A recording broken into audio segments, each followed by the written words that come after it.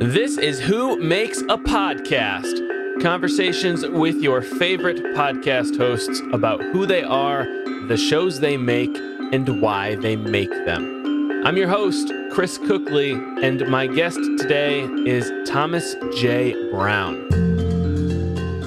The son of a producer and a photographer, Thomas has visual storytelling in his blood.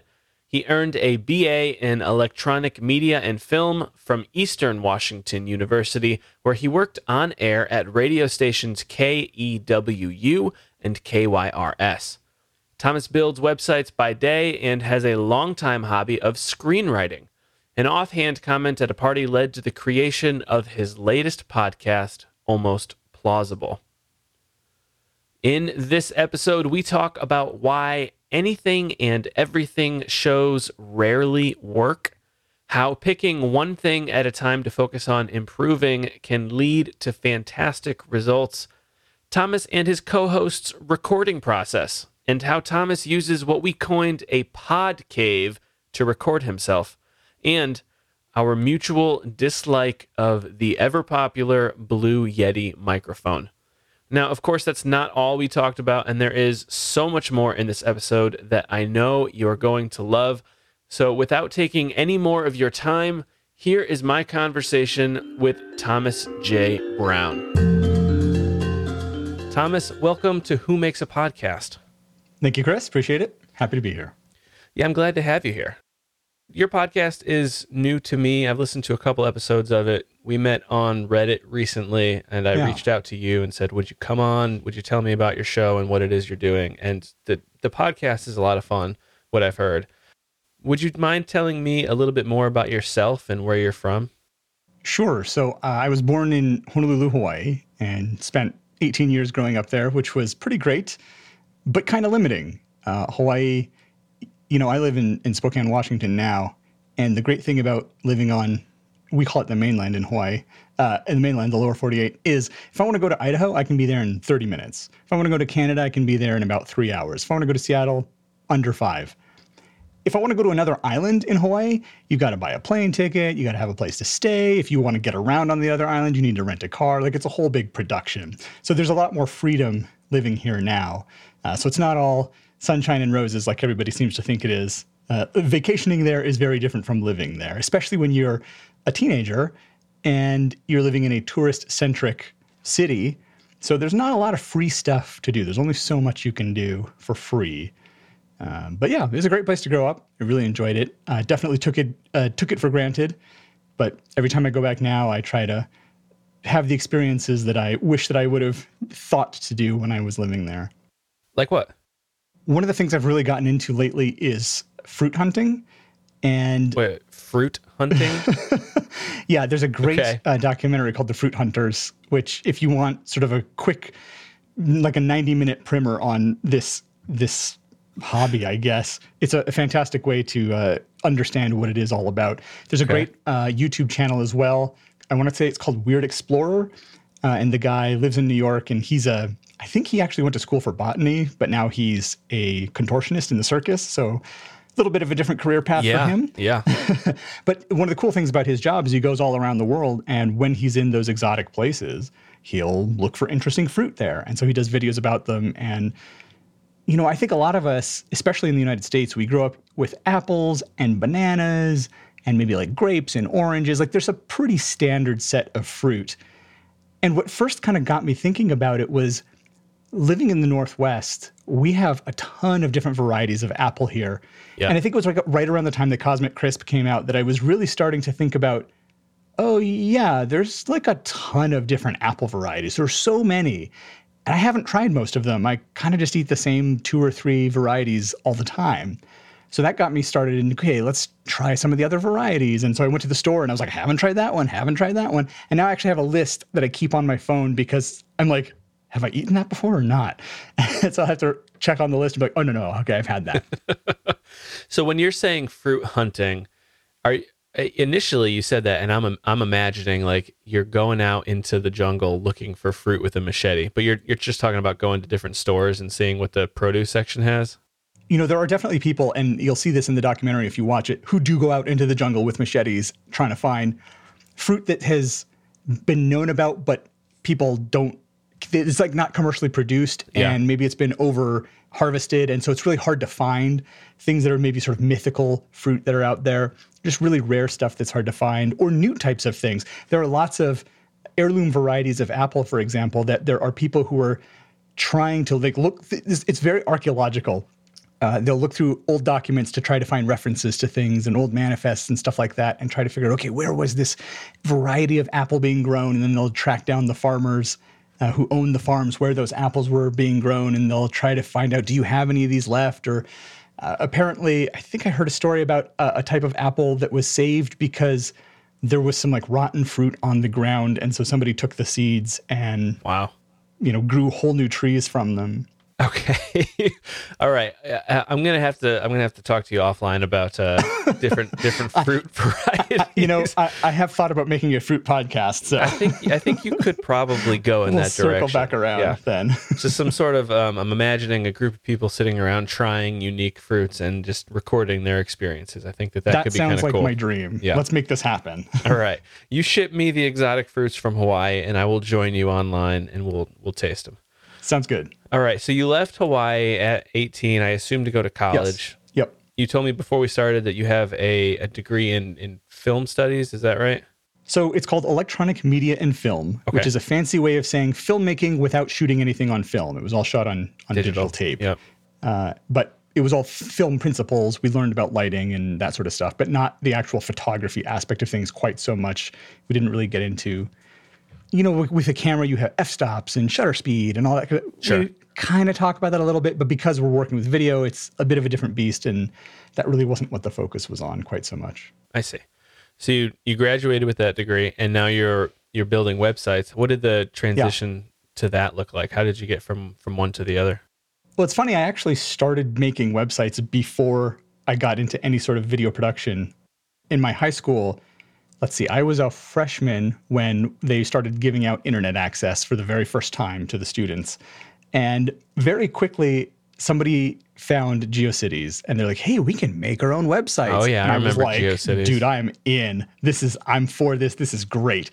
And that started me down a path of building websites as a hobby. But at that point in time, my mom was a producer, as I think you mentioned, and my dad was a photographer. So I had very much that visual storytelling type of thing. I grew up on sets because I was on set all the time for various commercials that my mom was producing. So I was like, I want to be a director. And I'd made like little video projects with like the home camcorder and stuff like that. As soon as I could take video classes at my high school, I did.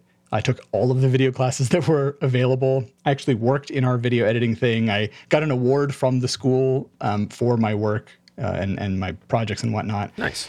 Yeah, and I loved it. I thought, okay, I'm totally going to go to Hollywood. I'm going to be this successful director, or at least a working director, which I think that's successful. If you're in Hollywood and you're working, that's pretty good. Yeah, I would say so. Yeah. There are certainly plenty of people in Hollywood who are not working as much as they'd like to be. But yeah, so that was the plan. And then by the time I graduated, which was in 2003 when I graduated from college, Hollywood was putting out a lot of garbage at that point in time. Very derivative, very repetitive. And by the time I graduated, I had sort of decided I don't want to go to Hollywood because I don't really like the way the system seems to be working. But the only other option for working in the film industry and making feature films, which is what I wanted to do, was to be an independent filmmaker. And so it was go work in a cutthroat, oversaturated industry that is more about business than art, or I can go and have that artistic freedom, but be poor or more likely in debt for the rest of my life. And I was like, ooh, I don't like either of those paths. Let me think about this for a while. Yeah. So I started working at a local television station, doing video production there, trying to think about it. And the whole time I was there, I kept saying, hey, the website that we have for the station kind of stinks. Like, I think we could do something better. And we were kind of noodling around with that for a bit. And then all of a sudden, the owner of the station said, hey, make the website a priority. And so the higher ups at the company were like, well, Thomas, you keep talking about this. We'll promote you into that position. And I said, yeah, okay, sure. That sounds cool. And I switched over to web production from there and kind of, not that I've never gone back. I've certainly done a lot of video production since then, on both sides of the camera. But my day job has been web development since then. So I mean, it sounds like you obviously have a media-focused background. Yeah. And I would consider web development to be a media environment. There's a lot of images and text and visuals, and it's a very visual environment. So I think I always say that the fits. crossover, there's a strong crossover. It's visual storytelling either way. So. Yeah.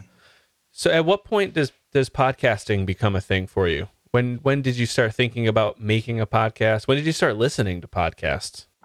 Gosh, it would have been in the early 2000s. Sometime around there, I must have been when I started listening. So Emily and I created a podcast. Emily being one of your co-hosts. Yes, one of my co-hosts. We created a podcast called Allopod back in 2005, and that it was a monthly show. It ran for 9 episodes before we stopped doing it. It was a lot of fun, but it was a lot of work, and it was an anything and everything show. And in my opinion, anything and everything shows only work for 2 kinds of people. One is if you're a celebrity, because people don't care what you're talking about. They care what you have to say because you're a celebrity, right? The other type of person it works for is people who they just want to BS with their friends and put out this podcast, and it's for fun. They don't care if anyone ever listens. But if you want people to listen to your show, I feel like the anything and everything format doesn't work very well because I don't know you and I don't care about your opinion. Right. So I'm not going to listen to your show. That's not, at least for me, I could be completely wrong. Maybe there's tons of people who are like, what do random people think about random topics? No, I think you're right. But for me, I tend to gravitate either toward personalities. Oh, I know that person's work. I want to hear more about what they have to say, or I want to hear this thing that they've done, or I've listened to a show of theirs in the past, and here's this new project that they're working on. Or it's because the subject matter is interesting to me. And so they're doing a show about, let's say, about fruit hunting, right? If there was a podcast about that, okay, that's interesting for me. I will listen to that because that is something I want to hear more about. I think that's the majority of people that listen to podcasts is they find a topic that they're interested in, and then they find a show that fulfills that topic. And then hopefully, the golden trifecta or whatever would be that you find a topic that you're interested in, you find a show about that topic, and then you find a host that is engaging and entertaining, and you enjoy listening to them. And then, then you're hooked, then you're in. Yeah, for sure. And so I think that's kind of why the podcast fizzled out. Was we had some great guests. It was an interview. Well, it wasn't all an interview show. We had an interview segment on the show, and we interviewed some pretty cool people. We talked to Stu Evie, who was one of the co-founders of ESPN. Hurricane Katrina was happening around that time, and there was a guy called the Interdictor who was helping to keep, I think it was something like 5% of the world's internet traffic flowing through Backbone in New Orleans. Wow. And he said, like, if we weren't here doing this, you would notice. And so he was being interviewed by like the BBC and all these big things. And I sent him an email like, hey, would you come on our podcast? He was like, sure. Yeah. So we had some really cool interviews, but that was just a small segment of the show. And like I said, a lot of it was just, what are we going to talk about this week? And it just didn't really feel worth the time and effort that we were putting into it. So yeah. And that was what, 2005, 2006, something like that? It would have been right around that time. Yeah. Okay.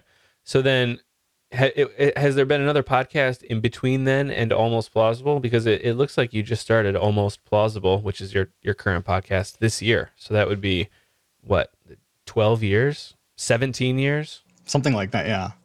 There has not been a podcast in between. The desire for a new podcast has been there the whole time, though. Again, it was coming up with the idea, right? We didn't want to do an anything and everything show, but what were we going to do a show about? And the other thing is, I'm going to be honest with myself as an adult, right? I have ADHD. I have a short attention span. Like, I know how I am with projects. I get really excited about something for a very short period of time. And maybe that's kind of part of what happened with the first show is it got exciting and then it got to be work. And then I was like, I don't want to do this anymore. So that was a big thing that I was looking for was what is something that I feel will sustain my interest? And so when we came up with this idea, it was that trifecta like you were talking about, but personal of, oh, this seems like a good idea. Like people might be interested in this. I'm interested in this. And I'm interested in this to the extent that I feel like I would be willing to continue doing this. I feel like we would be remiss if we didn't at this point talk a little bit about what your podcast is about. What is this that Almost Plausible is? How would you describe it? Oh man, that's like the $64 million question. Is that a thing? $64 million? I feel like I'm getting that number wrong. Hey, somebody has it. Elon just bought Twitter for $45 billion. So let's say it's the $45 billion question. I don't know. I struggle to have a good elevator pitch for this. I describe it differently every time. So basically, the premise of the show is myself and two of my friends, Emily and F. Paul Shepard. We take everyday items. So think of like a calculator or a paperclip or a toilet brush or a ceiling fan, like normal, weird, random everyday things. And then we try to come up with a movie where that everyday object is crucial to the plot in some way. Either it sets off the events of the film, or it comes back as a tool that gets used again and again, or it's the primary MacGuffin that everyone's trying to go after. So something like that. And yeah, it starts off with like a pitch session. So we come up with what the idea is, then we have about a week to come up with our various ideas for that object. At the beginning of the episode, we'll each take turns pitching our ideas, and then we talk about, okay, what do we like? What do we not like? What seems like it could be made out into a full story. We pick one, develop it, and hopefully we come up with a story that's at least almost plausible. Yeah. Hey, it's Chris. Can I jump in here for a minute and ask if you have thought about making your own podcast? If you have, you may have realized there's a lot more that goes into it than you might have thought. Don't worry. I have a gift for you. I want you to have my podcast quick start checklist.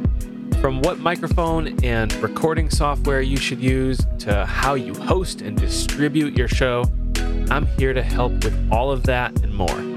My podcast quick start checklist will walk you through everything you need to know to start your podcast. I'll show you what's actually important. To get my podcast quick start checklist, go to whomakesapodcast.com/start and tell me where to send it. Now let's get back to the episode. So you're essentially workshopping a script almost. You're not writing a script, but you're sitting around a table, you're spitballing ideas, you're brainstorming, you're bouncing things off of each other. What if he does this? What if she does that? What if they say this and this leads to that? And you're working out plot points, you're working out character arcs. Yeah. The goal is to come up with sort of from the inciting incident to the denouement, who are the characters? What are the situations? What is that story arc and those character arcs? What are those broad strokes that if you had all that, you could sit down and start to write an actual screenplay from that. But we're not trying to come up with individual scenes or, specific lines of dialogue. We do sometimes come up with lines of dialogue or very detailed things. It's very bounces around a lot. I mean, we're always trying to get those broad strokes, but sometimes we get a little narrowly focused at times, I suppose. And we start quibbling about, well, no, this wouldn't work that way. And we start doing stuff. And then sometimes somebody will go, I don't think that actually matters.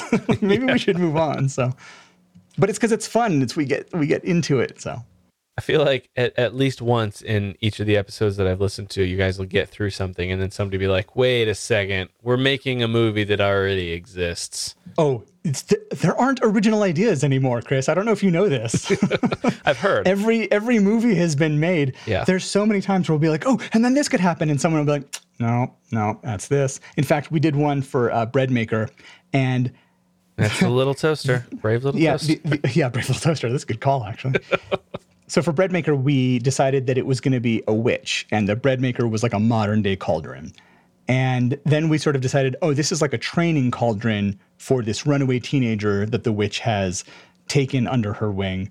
And we kept coming up, mostly me, kept coming up with plot points that it was like, and then it could be like this. And they were like, no, that's practical magic. I'm like, oh, dang, that's right. That happens a lot. So we have a lot of references in our show, and we always put those on our website. So, do you watch a lot of movies? I mean, oh my God, you guys, I watch so many movies. Okay, I was gonna say you guys talk about movies, and I haven't seen 90% of the movies that you guys are talking about. So I would be the one that's going in there going, this is a fantastic idea. We should do it like this. And if y'all weren't there, we'd just move forward with it, and we'd be like, yes, it's an original idea. It's perfect. Nobody's done this before. I had a really good clip that I wanted to use for a cold open, but it was between that one and another clip. And I asked a friend of mine, I said, okay, listen to these two. Which one do you think is funnier? And they were like, well, I don't know what you're talking about. I don't know what any of those movies are. I don't understand any of those references. So I think you should use the other one. And I was like, oh yeah, nobody understands these things. It is a bit inside baseball. Have either of the three of you actually tried to make any of these ideas into a screenplay, tried to flesh it out on paper? Not any of these ideas. We kind of don't have time, really. It's an episode every week. We record pretty much every week, and it takes, because of life stuff, it takes about a week to get all of the pieces sort of done. So at the moment, we're at our capacity, let's say.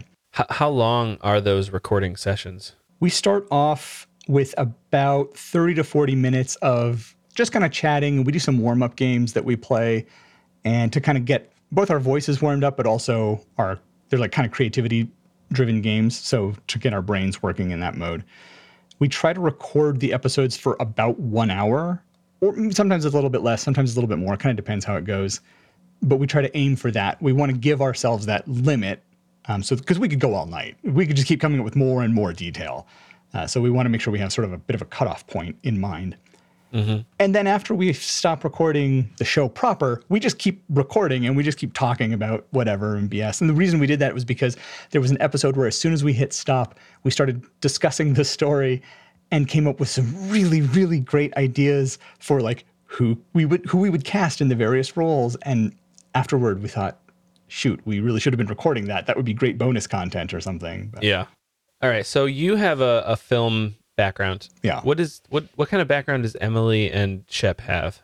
Emily's is very English driven. I'm going to get this wrong. She has her BA in creative writing and her master's in English literature or something. I don't remember. It might actually say on the website. I should probably know this stuff. But it's very English centric. She has a lot of literary references that she'll come up with because she knows those things better than we do. Shep, he is a computer background. I believe he has a CS degree. He's a programmer as well. So he is also into film then, I guess. He is. He has seen a lot of different movies. And that's one thing over the years that's always impressed me about him is he has a really solid understanding of the structure of story. And he understands what the common themes and narratives are. And he's very keen on bucking those trends. If you listen to our show, very often he'll say, no, that's what everyone does. Let's not do that. And frankly, I think he's right. Mm-hmm. I think a lot of what everyone does is lazy writing. Sometimes I think there's value to it, either because you're doing that as a way to lull the audience into thinking things are one way and then you're going to give them that left turn later on. Or sometimes you can use it as just a quick shorthand. If it's a detail that doesn't really matter, who cares? Like, let's just get it out there so the audience understands quickly because it's a thing they've seen 100 times before. And then we can do something different where it matters. But overall, I think it does make sense to break away because that is more interesting. That makes your stuff more unique. Why would you make the same things that have been made over and over and over again? I'd love to know, Hollywood. Right. It's because it makes money. It's a tried and true and it makes money. The superheroes have been finished. They're done. Right, as long as we keep paying for it, they'll keep making it. If we start demanding interesting, different movies like Everything Everywhere All at Once, which if you've never seen it, go out and watch it immediately. It's amazing. Don't learn anything about it. Don't try to find out stuff about this movie. Just see it blind. It is so good. Yeah, that's one that I have not heard of. I'm surprised how few people have heard of it. Anything Everywhere All at Once? It's called Everything Everywhere All at Once. Okay. It's so good. So good. Don't find out anything. Don't watch the trailer. Don't learn anything about it. Just know that it's weird and good. All right. Where did the idea for your podcast come from? Was it you that had the idea? Was it your idea? I don't know. I don't remember. So during the pandemic, we had been doing these sort of Sunday morning coffee meetings with a bunch of people in our friend group. And there was one morning, the three of us were there with some other people. And it's very laid back. People will like do laundry and look at other things on their computer and do whatever. So it's not like we have to all be there, including everybody. People are kind of coming in and going. So the three of us were talking about movies. I think I had just recently watched the Battleship movie. I'd never seen it before. And it was on my list of like, hey, here's a movie I can put on in the background and mostly ignore while I'm doing other stuff. And that was how I had, quote unquote, watched it. Mm-hmm. And boy, wow. I mean, it's a movie about a board game. I mean, come on. And so it's a great board game. Hey, totally. One of my favorites as a kid. Even today, I think it's a fun game. But it's what a weird thing to choose as the theme for your movie. And so we were kind of talking about that and talking about board game movies and whatnot. I'm not sure exactly how the conversation went, but knowing the three of us, it was probably a lot like our podcast where we just kind of kept talking about things and building ideas and going, oh, we could do this. Oh, we could do that. And probably, I could be wrong about this, but probably what happened was that I joked, wow, that would make a great podcast. And then Shep went, yeah, it would. But I do remember later thinking about it and thinking, actually, that would make a good podcast. And I think we could do this. And it feels like an entertaining concept. It really takes things that I have enjoyed over the years, like that screenwriting. Emily and Shep and I at various times have worked either in pairs or all three of us together doing various screenwriting projects. And so that's a thing that we've always enjoyed. In fact, some of the most fun that I have had is coming up with those things. And it's sometimes that fun is sitting in silence thinking about, God, how are we going to figure this out? And that's one thing you don't hear much of in the podcast is us sitting in silence because I cut all of that out. But it's sometimes in the edit, it'll literally be like a couple of minutes of nobody saying anything because we're trying to figure it out. You know, you listen to it and it sounds like we're real snappy and punchy and we've got all the solutions right away. You know, we don't have more than a second of silence ever in our show. I have a macro to get rid of that in the edit, but sometimes it's literally minutes of us just sitting quietly thinking. But that's really fun because you're doing that like mental exercise of trying to come up with it. You missed the April 1st deadline, but it would be kind of funny if you put out like a almost plausible deleted scenes. And it was literally just, you know, like 40 minutes of the silence that you cut out from other episodes. Yeah. All right. Yeah. So you're not sure where the idea actually, like whose idea it was. Was it difficult to It was probably a collaborative effort. Yeah. Was it difficult to convince your co-hosts to join you in making a podcast? I mean, absolutely not. No, they were all about it. They were, as soon as I said, hey, I think we should do this, I think Shep was like, yeah, I know. I said we should. And Emily was like, yeah, that sounds like fun. Because again, she and I had done that other podcast before. So we'd had that experience together. And actually, Shep and I had been working on another podcast that the pandemic interrupted. So we haven't worked on that one since. We might go back to that one. That one, we wrote ourselves into a corner with that one. So I don't know if we'll come back to it or not. Was that like a story kind of a podcast? Not like a... Yeah, we wanted to do a like hard-boiled detective type of story. Okay. I feel like the answer to this is going to be no, given your answer to my screenplay writing question. But have you thought about trying to make any of these stories into audio dramas? So the answer is yes, we've thought about it. Okay. But again, we don't have time to really do that. So it's that would be a full production. Pursued. It really would. And it would require sitting down and actually writing out full-on scenes and whatnot. Scripts and a cast. More likely what we would do is write a scene or try to maybe like write a trailer version of it and do that sort of a thing. But it is something that we've talked about. We do have some ideas for bonus content or potential Patreon content or however we decide we want to release that stuff. And that is one of the ideas we've talked about, is doing something along those lines. What does like the typical production cycle look like for an episode? I feel like we've kind of briefly touched on it, but you have an episode coming out every single week. They're not exactly short episodes, and it sounds like you have a decent amount of editing that you need to do on them. Is it you that does the editing? Yeah, so I do the editing. That film degree does come in handy for that, I think. Okay, so how does an idea get selected? Like, what do your timelines look like during the week? So we have a list of ideas that we kind of just, as we come up with, oh, that might make an interesting episode, we'll put it on there. Not everything works because either it's too close to something else or it doesn't feel focused enough or it doesn't feel broad enough in some cases. So at the end of a recording session, we'll say, okay, what are we doing next week? We'll look at the list. Sometimes we pick something off the list. Sometimes somebody just says, oh, what about this thing? And we go, okay, yeah, that works. We usually don't put a whole lot of thought, though, into what the actual item is going to be. So we record on Wednesday evenings. So Wednesday evening, that's when we come up with the idea. So by the next Wednesday evening, we're supposed to have come to the recording with at least 2 to 3 pitches. Sometimes we come up with many more. Sometimes we don't have that many. It depends on the object. So then we'll start recording. Like I said, we do our warm-ups and then we record the show, do the pitches, pick the show, all that. When we're done, they will So we do double ender recording. So we're all in our own homes. They record their own stuff in Audacity. They'll send me the WAV files. I'll download those, edit over the course of the week.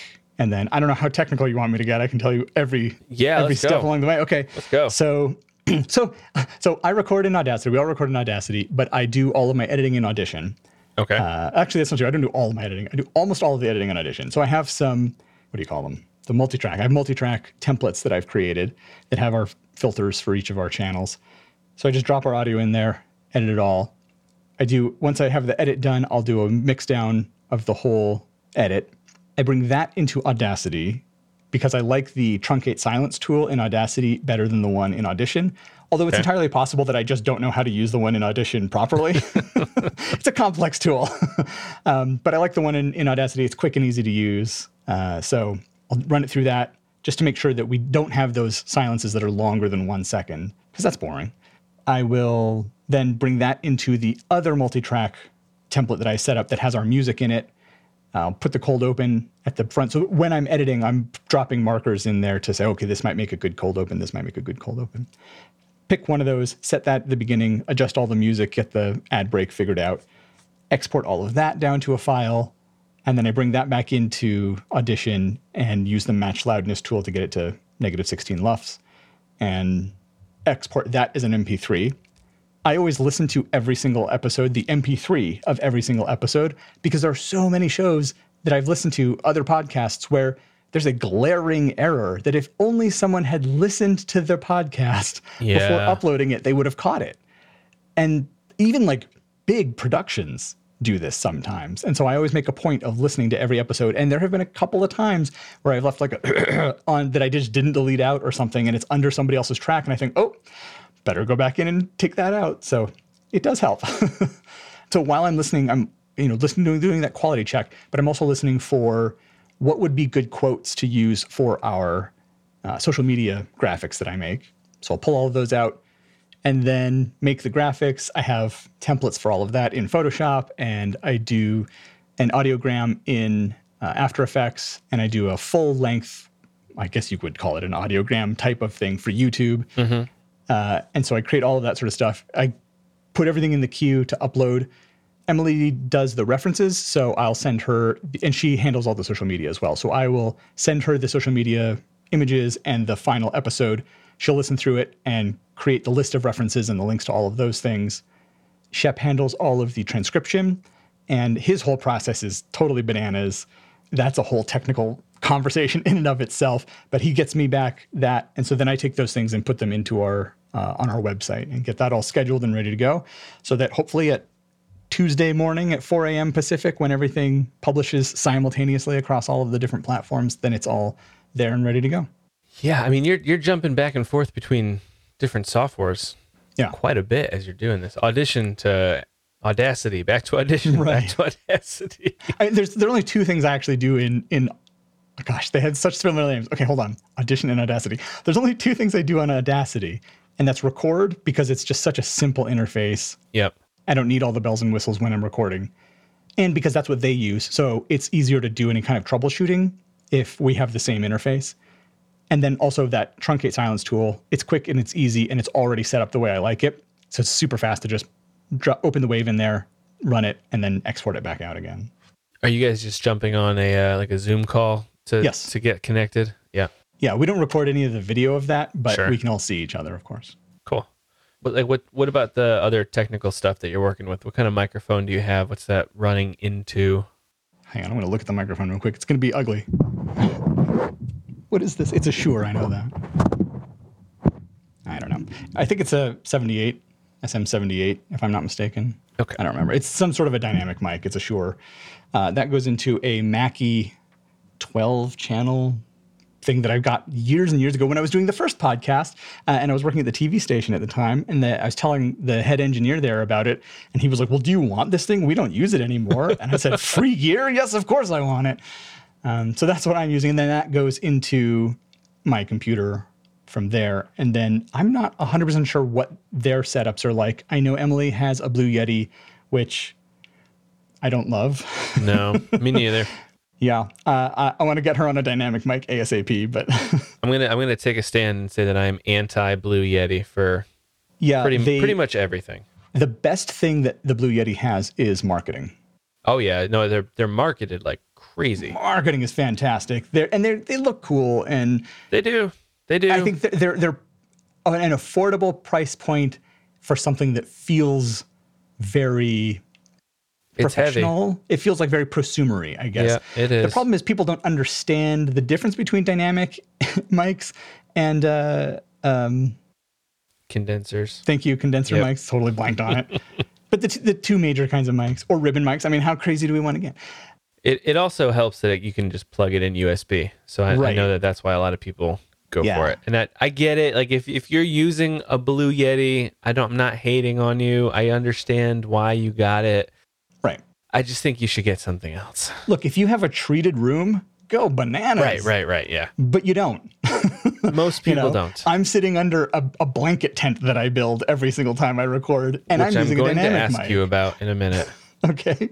I did have one comment to make. I love that you are recording yourself, one person, one channel into a 12-channel mixer. It's not overkill at all. It's because it's an XLR mic, and I need some way to get that into the computer. I hope that you are at least moving the XLR cable from input to input to input so that they all get a little bit of love every That's a so good often. idea. Yeah, I wouldn't want to wear down one channel too much, would I? You got 12 preamps there. I mean, That's right. That's right. You got a long life ahead of it. When I've recorded with other people, it's been great. Oh, In I'm fact, sure, yeah. when we were doing the Allopod, which was the one that Emily and I did, I had set this crazy thing up where, God, how did I even do this now? Oh, I remember. Okay, so I had this crappy feature phone. This was before smartphones, guys. So I had this crappy feature phone, but it had a headset. And so there was like an earbud, and then partway down the earbud was like a little microphone that you would talk into. Mm-hmm. So I took a stick mic, which I didn't have a cable. I just plugged the microphone literally into the board. So you get the stick mic sticking up out of the board. Gaff taped to the end of that is the earbud. And you would be surprised at how well this thing picked up sound. And then we would just talk at the microphone thing. And of course, we could hear everything that was coming through the board. So we could hear what they were saying. But it was all mix minus because we're not sending their audio back to them because it's just this open mic that's in the room. So it worked out incredibly well for doing phone interviews. I haven't found anything that's cheap and easy that's better. You're just making your own shotgun mic. I took all the gear that I had and I came up with a solution that worked perfectly for what we were trying to do. So, and was free because I already had all the stuff. This is completely irrelevant, but well, maybe not completely irrelevant. Is your Mackie mixer, the 12-channel mixer, does it actually send 12 inputs signals? No, it mixes down to 2, and then you get left and right stereo into the computer. Okay. Yeah, it's an old analog one. I would love to get, what's that one? Is it Live or Rode, or somebody has one that, boy, it outputs everything and a mix down, and it has Rode has Rode the Procaster, I think it's called. I think that's or the one I'm Rode thinking the of, Rodecaster Pro. Yeah, I can't that's remember. it. Whew, that thing is sexy. I want one of those, but I don't have a good excuse for it. So I have an Amazon wish list that's a whole bunch of podcasting gear that's like, oh yeah, and I'd have a case, and it would all just go in the case, and I'd have all these rack mounted things, and I could just take it somewhere and open it up and plug it in, and it would be ready to go. All right. I need to know about your desk tent that you set up. Okay. What is this? What does this look like? Why are you doing it? So the room that I'm in is not ideal for recording. I was actually recording in my closet for a while, but the internet signal to the closet is kind of weak, and it was messing up our Zoom. So we were getting a lot of latency, and that just made it impossible to have a conversation. So I had to move back into the office. The problem with the office is I have a window to the outside that's on a street, not a super busy street, but busier than I would like. That's on one side. The other side, I have French doors to the house where, my kid runs around and whatnot. So not great on that side either. There's like this weird angled ceiling that's flat and all sorts of like room echo. So like the whole thing, it sounds not great just on its own. Mm-hmm. But when I set up the tent, it sounds a lot better. Not perfect, but better.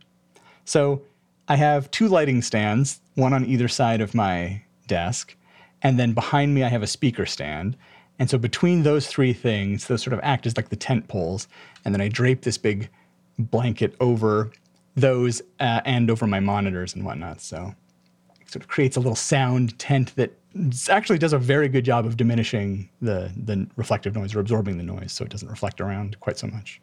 I'm going to dub that the Pod Cave. The Pod Cave. Oh, I'm going to get a little sign made up and everything. There you go, yeah. Don't bother me, I'm in the Pod Cave. I'm hibernating. Yeah, it's so warm, and there's this thing that's if I could get air conditioning in the Pod Cave, that would be great. But that's going to ruin all the sound. So that would defeat not the help. purpose. Yes, that would not help the sound. So your podcast has been out like 2 months now, and you've got 14 episodes at this point. At the point that we're recording this, yeah, one a week. How has the reception been? Have you had many reviews or ratings? Have you heard from listeners? What's that been like? So everybody that we've talked to, everybody who's given us any kind of feedback, it's been nothing but positive feedback. People love the idea.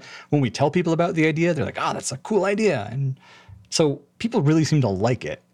The thing we're struggling with is getting people to find it. And that's, every podcast who is nobody like we are. Mm-hmm. Nobody knows us. We don't have social media presences prior to this. I deleted my Twitter ages ago, and I'm not active on Facebook. And I have an Instagram account that I almost never post anything to because my cat passed away a year or so ago, and that was mostly what I posted to it was pictures of her. So I don't really post pictures of much of anything anymore. Yeah. And not that I had that many followers anyway. So we didn't have big followings to tap into. But yeah, the reception's been really positive with everyone that we've talked, who we've heard from. We have a few reviews on Apple, again, all 5 stars, people saying how much they enjoy the show.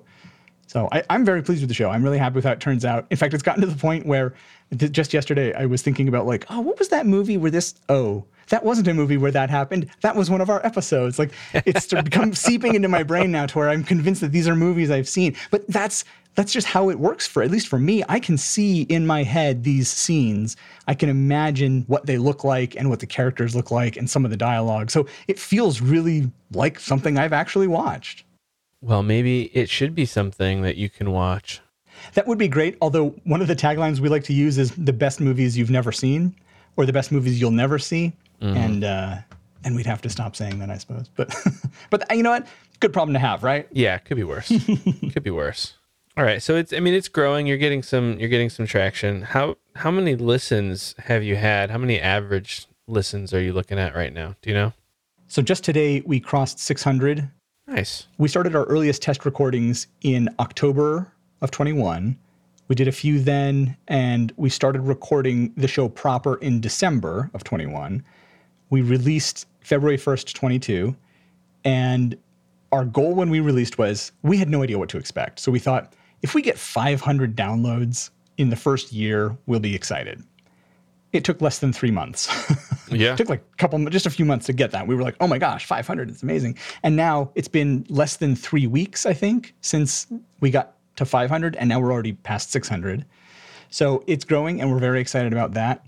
Our current goal that we're working toward is 25 downloads of that week's episode during that week. If that makes sense. So the first 7 days that an episode comes out, if we can get 25 downloads, and we want that 4 weeks in a row. And that's kind of the next big goal that we're working toward. So we're getting very close. Last week, it was 23. So I kept watching at the end of the day. I'm like, come on, just 2 more people need to download it. But that still, it feels really good. Like we're already super pumped. So, and then I think our new end of the year. So by January 31st of next year, if we can get to 2,500, that'll feel like a huge milestone that we'll have achieved. So, yeah, that'd be great. Every time I see a podcast like yours that started after mine, that has more listens than mine, I get reminded that I'm only doing this every other week. And I wish I had the capacity and the bandwidth to do it every week, because I feel like that would help the show grow a lot more. There was somebody on one of the podcasting subreddits who was talking about this super successful guy and blah, blah, blah. And somebody asked a question, and it turns out he was releasing an episode every day, sometimes more than once a day. And they were like 2 or 3 minute long episodes. And I was like, well, of course you have 15,000 downloads. Like, you know, we have probably roughly the same amount of material out. You just, you get several downloads per hour, and we get 1. So are you doing anything to drive growth to the podcast, or is it all kind of organic at this point? It's fairly organic. Things like this, guesting on other podcasts, is something that we're sort of, now that we're getting more established, pretty much caught up in terms of everything that we've recorded has been edited, and we have a good workflow to where we don't feel like, oh my gosh, I still got 3 more to work on. We're kind of caught up on that. So we have a little bit more breathing room. So we're trying to get onto other shows where we can talk about the show and contribute to those shows, of course, but we talk about our show as well. We're starting to have some guests on. We actually just recorded our very first show with a guest. Well, that's exciting. Last week, I think. Yeah, that's the episode I'm currently working on editing. And yeah, it was very exciting. It was interesting to see some of the new technical challenges that I hadn't thought about, and some of the things like, oh, I need to remember to tell people that in the future. But it's very cool. So one of the podcasts that I listen to, probably one of my favorite podcasts, one of the hosts on that show, he's a bit of a podcast whore. He'll go on pretty much any show, and he's been on probably a couple hundred shows at this point. So I reached out to him. I was like, hey, I'm doing a show. And he was like, cool, let's schedule a time. So he'll be on our show pretty soon. And I think he'll do well. He's an improviser, so I think he'll fit in quite well. Cool. I'd love to come on too if you're looking for guests. I think that would be a lot of fun. Yeah. How many episodes in advance do you have, like right now, banked and ready to go? I want to say 5. Okay. Could be 6. I don't remember. I think we started with 8. Okay. I think we started with 8 before we launched. And then, because we wanted to make sure that if we needed to take a week or two off for sickness or vacation or life stuff, or just having some time, to relax and not have to feel stressed about recording the show. And we've taken advantage of that a couple of times. And so it's nice to be able to have that and not feel like, oh my gosh, we're going to let people down. Everybody in the podcasting world seems to talk about consistency a lot. Yeah. That's one of the main things that you want to make sure of. And so we wanted to ensure that we had that buffer. That is definitely key. At least in my experience, it is. As a listener, if I don't see a podcast pop up in my feed with a new episode, I'm like, well, what is going on? Like, I know that they're supposed to be releasing today. I think it depends. There are definitely podcasts where I would notice if they didn't have one that week. Mm-hmm. But there are definitely other podcasts where I kind of don't think about them very often. And then all of a sudden there's an episode and I'm like, oh, right, this show. Because that's just how I listen. I'm so like, I'm wall to wall with how many podcasts I have. I have exactly the right amount of time every week to get through what I listen to. So I'm going to get through it. And I don't really pay that close of attention to what all there is. And when it's just like, oh, time to listen to podcasts again. And I'll listen to whatever's in the queue. So. All right. Yeah. So I'm right there with you. I mean, I guess when I say I would notice, there's probably 3 that I have in my subscriptions that I would actually notice if they did not release on time. And I have 51 that I'm subscribed to. Oh my goodness. I do not listen to the majority of them regularly, but I'll regularly pop in and see if any of the episode titles catch my attention and see if there's something that I want to listen to. But I've only got maybe 3 or 4 that I regularly catch almost every episode. There's one that I am subscribed to because I'm a patron, and I would definitely notice if that one didn't appear in my feed because I'm paying for it, so I want to hear it. Yeah. I expect to get one. So what podcast are you listening to? What are your go-tos? I would say, so besides mine, it's funny, I don't listen to my show when it comes out. I don't either. But I joke that I hear what do I always say? The joke is that I have heard our show more than anyone else in the world because I listen to each episode at least 3 times. Once when we record it, once when I edit it, and once, as I said, I listen to the finalized MP3. And that's assuming I only have to listen to the finalized MP3 once. There was one time I had to listen to it 3 times. That one was tough to get through. Yeah. I hope you're like 2Xing it at that point. At that point, well, no, because part of the point of listening to it is to hear any issues. So I want to make sure that there aren't any problems. But sometimes, when you get to that point, I'll skip ahead to like, okay, did this come out cleanly? Okay, everything's good. I hope there haven't been any issues in my episodes because I do not do the final quality check listen. I mean, it's probably just me being overly cautious because I spend so much time in the edit listening to things over and over and over again. But like I said, there was that one time there was a little cough or a throat clear or something that I should have gotten rid of and just didn't for some reason. So I was glad to have listened to it again to catch that. All right. So what are you listening to? So probably my favorite podcast right now is called Hey Riddle Riddle, which is a very divisive podcast. Ostensibly, they're solving riddles, but that is a loose framework for the three hosts to do improvised scenes. They're improvisers who are pretty well known, I think, in the Chicago area, and they're very funny, I think. Shep hates improv. He doesn't listen to it. I got Emily listening to it, and she thinks it's great. So we listen to it, but he's like, not his thing, which is, I mean, improvisers will be the first to tell you that improv sucks. So Yeah.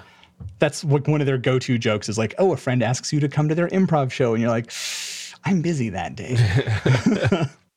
Anyway, so that's one of the shows. One that I started listening to is called The Other Half, and we actually did a cross-promotion with these guys, which is how I found out about them. So the premise is there are two hosts, and they choose a movie. One of them watches the first half of the movie only. The other one watches the second half of the movie only. And then they get together and talk about it. And it's kind of funny listening to them. One of them will be saying, okay, then this happened and this happened. And the other guy will go, oh, that makes so much more sense now. So it's kind of an interesting way to pick apart movies. This American Life. And I've got some of the big ones, 99% Invisible, Radiolab, some of those big ones like that I really enjoy. How has Radiolab been since Jad left? I haven't listened to it. I think that I will say it has lost a little something, just as it did when Robert left. Yeah. But the core of the show is still there. I think I almost liked Robert more than Jad, honestly. I like them both because they brought different perspectives. But the core of it is still there. The stories they do are still really interesting. I mean, it's kind of like Reply All, right? With PJ gone, it's not the same show. But is it a bad show? It's just a little bit different of a show. I had kind of stopped listening to them, and I don't know why. Before he left, I don't know if it was... I can't remember if they went exclusive on Spotify or not. I lost a lot of podcasts that went exclusive on Spotify. Oh, I'm so glad to hear you say that. In fact, it's funny because a lot of people I talk to are like, yeah, fuck Spotify. I don't like what they're doing. And I feel the same way. Like there are podcasts that I'm still subscribed to them, but I don't ever listen to them because I'm sorry, Spotify. It's just not how I listen to podcasts. And I'm not going to change the entire way that I listen to podcasts for like a couple of shows. Sorry. Yeah. It's just not happening. And I don't use the Spotify app. It's not on my phone. Well, what I've heard from people is that it's not that great for podcasts. Yeah. Like it's okay, but other stuff is way better. And guess what? I'm using one that's way better. So yeah, I mean, I was happy for Alex, the creator of Gimlet. Right. I mean, I totally understand why people are doing it. If somebody said, "Hey, we're going to write you this big check and this can be your full-time job," I would be like, ooh, that does sound very tempting. I mean, that's hard to say no to. It is interesting to see, too, that even who we think of as some of the big players in the space, they still are really trying to figure out where to get funding. Yeah.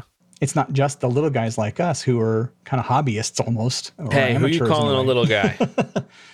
I meant me, I didn't mean, it's the royal we, not the... Right. Do you have any shows that you try to emulate in any sort of way? No, there are not a lot of shows that do what we do. I have found a couple. There's one called Sequel Pitch that is still going on. They're pretty funny. They're a little bit different in that they'll watch a movie and then they will pitch, depending on how many people, sometimes they have a guest on the show, but they'll pitch 2 or 3 ideas for, okay, here's what a potential sequel to this movie could be. Mm-hmm. So, for example, Con Air was one that they watched, and then they pitched these just preposterous sequels for Con Air. And then they decide, there's like one person who's the judge for that episode, and they'll say, okay, this is the one I think, and here's why.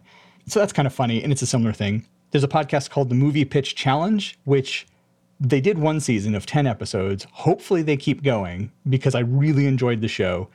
It's similar in that they created, and they pitch movies. What they did was they created a challenge for themselves, 30 pitches in 30 days. And so they said, okay, today it's going to be a horror film. Today it's going to be a romance. Today it's going to be this and that. And so they kind of came up with parameters for each day. So they each have 30 pitches. So each episode is, here's what the theme was. Here's my pitch. Here's the other guy's pitch. Okay, that's the episode. And so like I said, they've released 10. They talked about doing another season, but that was the middle of last year. So I'm really hoping they come back. It was a great show. What about hosts? Do you have any podcast hosts or maybe even radio hosts that you look up to that you try to think about what they do when you're making your show? I mean, if I could sound like Roman Mars, I wouldn't be sad. Oh, wouldn't we all? Nate DeMeo, Nate DeMeo is such a good storyteller. His stuff is Memory Palace is phenomenal. Oh, okay. I was going to say that name is new to me, but it's not. I've definitely listened to Memory Palace. It's just been a little bit. It's funny. My ex-wife, we used to listen to Memory Palace because I'd put it on in the car and stuff. We'd be going somewhere and she'd be like, "Oh, this is the one I don't like, right?" And it's because they're kind of downer episodes most of the time. Like, it's always talking about people who died in some horrible way. Not always, but often. That's what the subject matter is. But like, the stories are told so beautifully, and I really like the way that he. Typically, if you were to tell somebody's story, you might focus on one that always sticks out in my mind is what is it called? The Triangle Shirt Factory. You know, the factory that burned down and like 1 million people died in it. Not 1 million. I don't know this story. Yeah, so there was in New York, I think it was, there was, I want to say it's like the Triangle Waistcoat Factory or something like that. There was some factory and there were all these women who were in there that were seamstresses. And this was like back before there were laws to protect workers. And the doors were like literally locked so that they couldn't leave. And something caught on fire. Triangle Shirtwaist Factory fire. Yeah. And so a whole bunch of people died because they couldn't escape the building.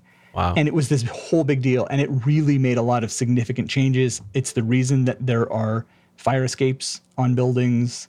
It's the reason why a lot of labor laws exist, I think, if I'm remembering correctly. But to use that as an example, if you were going to tell that story, most people, I think, would focus on the fire and the event and sort of the big number of people who died. It was 146, by the way. Okay, yeah. Which, like... Close to 1 million. So it's not a small... Yeah, right? I mean, it may as well be. Honestly, it's too many, right? Sure. So, especially the way they died is so horrible and unnecessary. And that, I think, is what people would focus on. But he looks at it from a perspective of, who are these people? And oftentimes he'll tell the story of a well-known tragedy by talking about a person or a couple of people. And he'll start off by saying, like, oh, here's what their life was like. And here's what a typical day was for them. And they went to work. And then this fire broke out. And then they died in this fire that you've heard of because it's famous. And it's like, oh, whoa, you know. So I really like the way that he takes that different approach and weaves a really compelling story. Even if it's about something you've already know about or you're already familiar with, he finds a different angle. I really like that. Yeah, that's a good podcast, and I forgot about it, and I think I'm going to need to get back to it. It's a good one, yeah. Just to check it out. The podcast that I turn on occasionally that my wife hates is Other People by Brad Listy. Okay. I don't know if you've listened to that one at all. I haven't, no. He interviews novelists and authors, basically. And I love it because I'm interested in that world. But his delivery is very slow and deliberate, and he does not care about leaving more than 1 second pauses, particularly in his monologue. He'll have like 5, 10, 15-second pauses sometimes where it seems like he's just like thinking about what to say, and he just doesn't care. But every time I turn it on, like my wife's like, "Oh my God, this guy again, really?" Have you listened to Dan Carlin's Hardcore History? I have not. So it's a great show. It's so good. You need time. He'll do like multi-part episodes, and each part is 3 hours long. Wow. They're incredible, though. And there's so much detail packed into them. But that's another one where pacing is a big part of the show. And yet he'll leave those long pauses for you to sort of think about what he's saying and picture it and really take it in. It's a really cool show, but that was definitely one where all of a sudden there'd be 3 that show up in your feed and you've got 15 hours of content to listen to. And it's like, oh my God, when am I going to hear this? This is an audiobook. Yeah, really. They could be. Do you do any kind of active learning about how to make your podcast better? Are you actively looking for books to read about podcasting or about screenwriting would probably make sense for you to be studying? How are you trying to get better at this? Is it just practice and repetition? That definitely helps. Always trying to, one thing I figured out as a programmer is to solve one problem at a time. Get better one step at a time. And so a lot of it is like, hey, I haven't ever figured out how to do this thing. How do I do this one thing? So same with the podcast. It can be like, man, I'm getting a lot of this weird sound that I want to get rid of. And then you go and you learn about how a compressor works. And all of a sudden, all this background noise is suddenly gone, right? It's like, oh my gosh, that's so cool. And then you find out, oh, I've overdone it, right? And you sort of learn like where that sweet spot is. But yeah, and then there's more general stuff. Right now, the big thing that I'm trying to figure out is microphone placement in our untreated rooms. How can we, because it's garbage in, garbage out. Yep. And the better stuff that we can record up front, the less work and the less processing that we need to apply to it during the edit. So that's kind of the big thing I'm working on right now. I have these 3 books that I borrowed. I was in the office for the company that I work for, and there were these 3 books sitting there, and I was like, oh, hey, look at these. And my boss was like, oh, yeah, we got those ages ago. I've never looked through them. And I was like, do you mind if I borrow them? And he's like, yeah, go ahead. So I've been sort of working my way through those. I don't have a lot of time to sit and read, so I don't get through them very quickly, which is unfortunate. But so I'm sort of doing that. In terms of the active screenwriting, I've done a lot of that over the years. I would not by any means pretend that I'm an expert at it, but I have a degree in basically that, right? Sure. And I've done a fair amount of it. Sometimes I feel like there are those people, okay, are you familiar with Red Letter Media on YouTube? I am not. There are these series of videos criticizing the Star Wars prequels that are so spot on. The episode 1 criticism, it's like an hour and a half or more. So you'd need a lot of time to sit down and watch it. But it is totally accurate. Everything he says is true about the problems with episode 1. So he's really good at like critiquing somebody else's work. But if you look at his original work, not so good. Not for me, anyway. I wasn't a big fan of the original stuff. And there are a lot of people, I've met people like that, and I feel like sometimes I'm like that, where I know what's wrong with your thing, I know how to make your thing better, but if you sit me down, it's like, okay, you do it now. It's like, well, I don't know if I'll be able to come up with something that's great. But that's part of why, for Almost Plausible, I didn't just sit down and do it by myself in front of a microphone. I feel like, 1, the process is more fun when it's a collaborative process. And 2, I think that the final product ends up being better. And if you listen to our show, you'll see we bounce ideas off of each other. We're not afraid to say, no, that won't work for whatever reason, or I don't think we should do that. Almost always, though, we have a reason why if we say no. But maybe it's as simple as, oh, what if we did this? And then, you'll hear us. Well, we agree with each other, I think, more than we say no. Somebody will say, well, what if this happened? And we'll be like, yeah, that's good. I like that. Yeah, I mean, collaboration is it's something that I kind of struggle with because I don't know what personality type that makes me. I enjoy having full control over everything, the whole step of every step in the process. I like doing everything that I want to do my way when I'm being creative and I'm doing something. Right. I don't like letting go of anything, but at the same time, I fully recognize that I have blind spots and I'm probably doing things incorrectly, or maybe they could be done better if somebody else was involved. So, the screenwriting, this part of your podcast certainly benefits, I think, from having multiple people partaking in that. We have different people who have different experiences and different tastes. Emily brings a female perspective, which obviously Shep and I lack. Mm-hmm. She is a bigger horror fan than either of us, so she has more expertise in that area, which can be helpful even when we're not writing a horror film. Shep has seen a lot of Japanese media, and so there are a lot of tropes that he sees in not just Japanese, but I guess Asian media in general, which he can bring to the table. We've all sort of seen weird stuff. We all like really weird movies.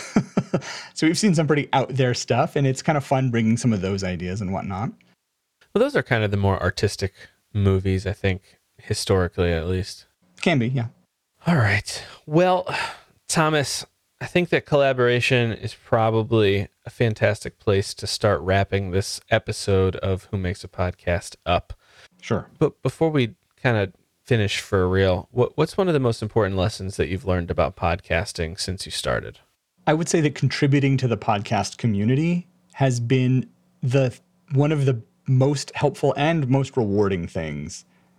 I am constantly surprised, maybe not surprised anymore, but pleasantly surprised and continue to be pleased by how not toxic of a community the podcasting community seems to be online. It's one of the least toxic communities I've come across on the internet. And you would think that it's a fairly saturated market, podcasting, especially these days, and everyone is fighting for essentially the same audience. I mean, not down to the person, but there is a limited number of people, and the limited number of people have a limited number of time to listen to podcasts.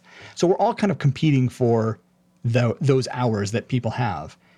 And yet you don't see a lot of people pulling each other down. We're all helping lift each other up for the most part. I mean, there are always some outliers, but generally people are not afraid to give advice, or they're not holding things back. People will tell each other about opportunities, and that's really great to see. And if somebody has a question, they don't say, oh, this is bad because of this and this and this. They'll say, well, I noticed this static that was going on, and maybe you should check into this thing, or, oh, I heard an echo. What sort of a room are you in? Or people will ask questions about, like, well, what's the best microphone? And everyone's like, the one you have. It really doesn't matter as much as you think it does. And, right.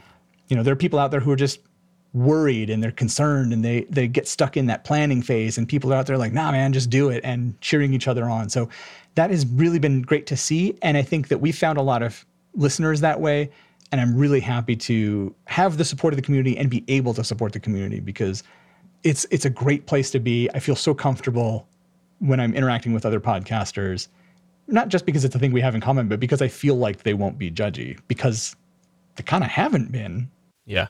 And that's great. And I mentioned at the top of this episode that we connected on Reddit. Is that where you're talking about the podcast community online? In general, yeah. But I mean, I've seen it in other places as well, yeah. Where else are you hanging out online? Man, I mean, it's mostly Reddit. Reddit's a black hole, right? Yeah. So. But I mean, like, there are places, I don't know, forums and things like that. Fora, I guess you would say, and things like that. I mean, Reddit is probably the primary place that I hang out. But even then, within Reddit, there are different communities, and they all seem to be pretty positive communities. So. Yeah. Is there anything else that you wanted to talk about? Is there anything that we didn't get to that you wanted to mention? Not that I can think of. No. Cool. Where can people find you? Where can people find your podcast? You should be able to find us anywhere that you listen to podcasts. Just search for Almost Plausible. The easiest way, though, is just to go to almostplausible.com. All of our episodes are there. We have links to various places where you can subscribe. And of course, we have references and full transcripts of every episode on the website as well. Awesome. Thomas J. Brown, thank you for coming on Who Makes a Podcast. I had a lot of fun. Thank you, Chris. I appreciate it. It was a fun opportunity. That was my conversation with Thomas J. Brown, web developer, screenwriter, and co-host of the podcast Almost Plausible, which can be found on all of the major podcast networks. You can also find Thomas at almostplausible.com. My name is Chris Cookley, and you can find me at whomakesapodcast.com. If you enjoyed this episode, it would be an enormous help if you shared it with your friends. And if you're still listening but you're not subscribed, what are you waiting for? Subscribe wherever you're listening right now. And if you host a podcast and would like to be my next guest on Who Makes a Podcast, let me know. Go to whomakesapodcast.com/guest and tell me about your show. This is Who Makes a Podcast. I'll be back next time with another conversation with another incredible podcast host. Thanks for listening.